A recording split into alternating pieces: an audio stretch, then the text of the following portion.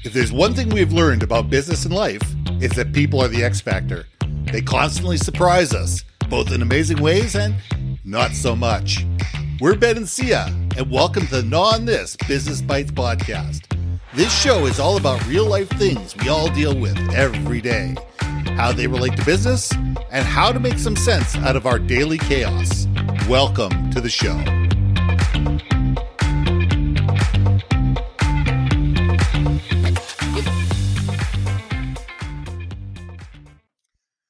And welcome back to another episode of the Gnaw on This Business Bites. I'm Ben. This is Sia. And this week, I want to talk to you about something that is the bane of my existence. And that's what's known as the Peter Principle. For those people who don't know what the Peter Principle is, it's people are promoted to their highest level of ineffectiveness, their incompetence. It's being able to look at people and say, right, they're unqualified at their job. They've been promoted to that point. Guess what? Those people are either going to sit there where they are the rest of their lives, or they're just in a position where they're going to get fired. And I think the reason for this is we are hiring and we're promoting the wrong people. And when we do hire and promote these people, we're not training them, leading them, coaching them, and mentoring them in a way that's going to enable them to succeed. Let me be really succinct about this. And let's take sales, for example. You have a great salesperson. They hit it out of the park month after month, year after year. They're great with the customers. They understand the process. They understand your product. They're great at what they do. They bring in thousands, if not millions of dollars into your organization. So what do? You promote that person to being sales manager. Well, guess what? Now they're pushing paper. Now they're responsible to some VP of sales somewhere and having to do a bunch of reports.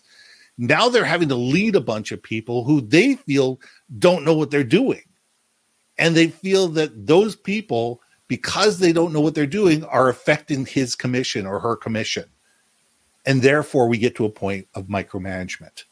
We've set this person up for failure.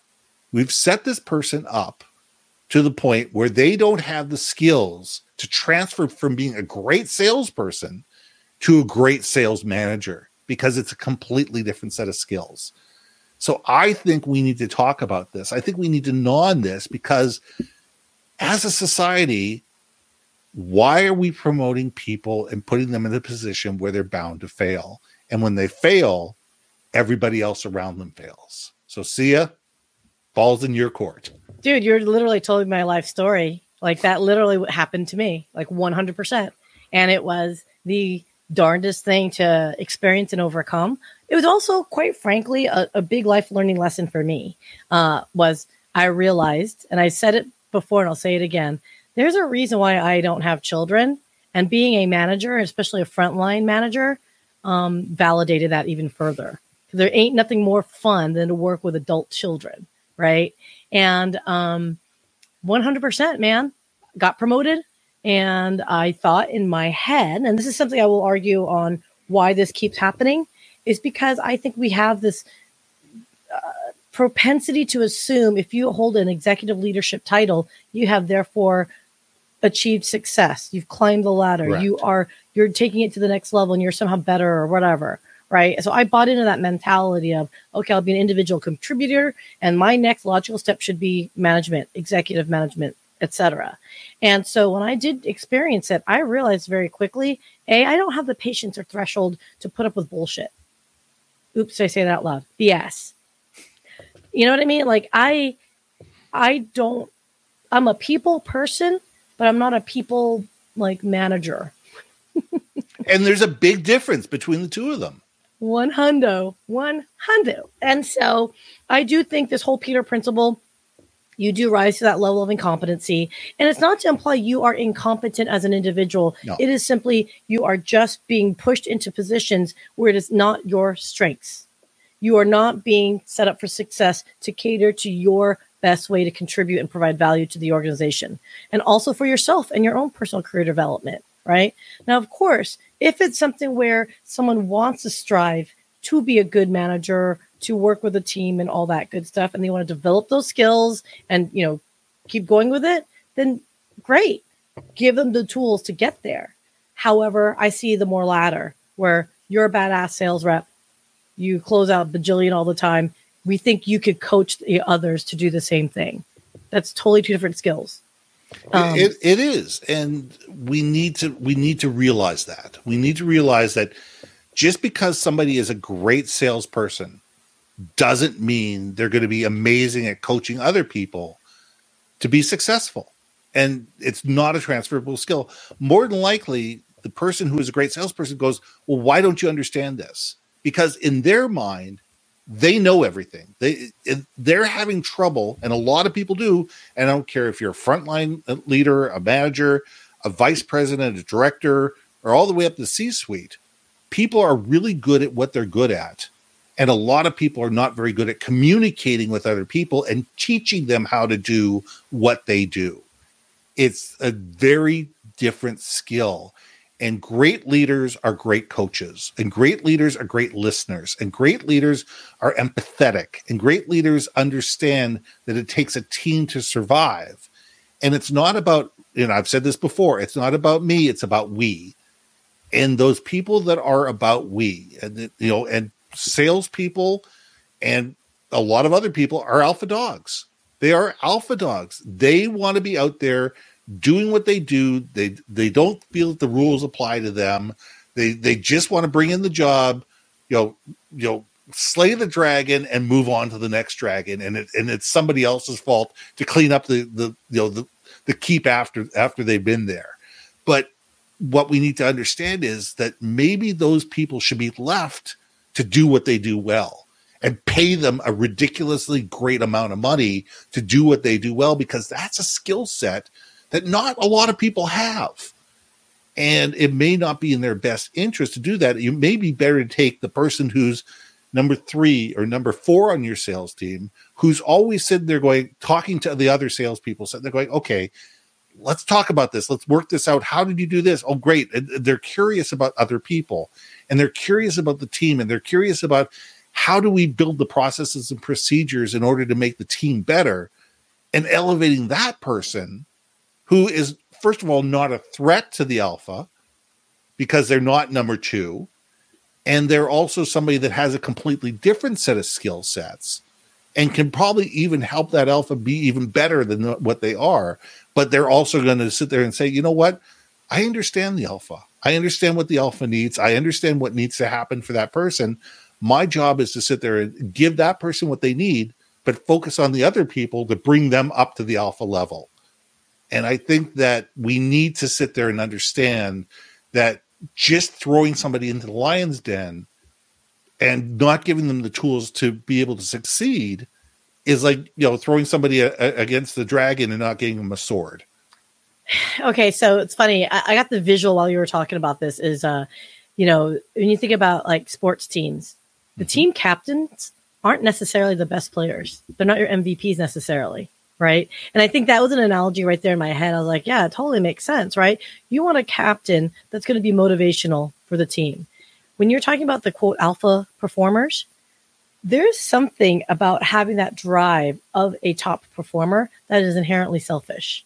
Okay. And I'm saying in the most positive sense as a sales 20-year veteran. Okay. Peoples, I'm speaking from the sales world. But when you are a top performer, you are looking at ways to make yourself successful in the most efficient manner. And if you're like me, have fun at the same time. But that's a priority. It's fun for me, right? The mentality is me. And it's not to imply you're selfish. It just means the mentality to succeed, to compete, tends to be selfish in nature. That may not necessarily be the best trait to make a team captain or to make a manager or director or whatever have you, right? But if you want them to be that workhorse, that's going to be like inspire the rest of the team to do better and perform better, or be that lead dog, if you will, to chase after. I think alpha, like as you described, are the best people for that, right? And yeah, pay them for that role, right? Because that's their value to the team. Let me ask you this, because, if we're going to be talking about like that whole Peter principle, I remember once I interviewed for a job. It was to go from inside to outside sales. Mm-hmm. And of course, I don't have the experience for outside sales. I'm interviewing for the freaking role, right? And I remember interviewing with a certain VP, and he literally said to me in the interview, he goes, "Hey, I admire your optimism and your enthusiasm." And he goes, "But let me give you advice." He goes, "You're unconsciously incompetent for this role." And I looked at him and I'm like, "You MFer. Like, first off, you're basically implying I'm stupid enough to not know that I don't know how to do this job." Right. And so my reply at the time was, "Thank you for the feedback. You know nothing about me, a-hole." But anyway, I was like, "Thank you for the feedback. I will definitely take that into consideration. So help me understand, why do you think I'm unconsciously incompetent for this role?" Mm-hmm. And he just said, "Well, because you're an inside sales rep, you don't have the experience and you just don't know enough to ask the questions." And I'm like, perhaps I could get a coach. You know, I'm asking, like, I'm kind of digging. Bottom line was, he had a buddy that he wanted to have the job, and he was trying to find every single thing to tell me that I wasn't ready for it. Now, I probably very much was unconsciously incompetent for the job because, you know, I swing for the trees, you know, Absolutely, all the time. But again, what you were saying, he had no interest to put any process in place to help me break out of that quadrant. Well, that's a leader that's not sitting there going, "Okay, this person doesn't have the skills right now, but they have the potential. This is somebody that's moldable. This is somebody that's teachable. This is somebody that's coachable. And I can make them into a great person because they're somebody that's curious and adaptive and resilient." And I think that that's what we need to look at as leadership is, what are the skills that this person has and where do we put them in the best position? And I'll tell you this story and then we need to let everybody go. Is that I have a really good friend who for a long time was the vice president of marketing for a company, and she was miserable. She was absolutely miserable with the stress load and everything, to a point where she ended up having to take 6 months off because she got sick.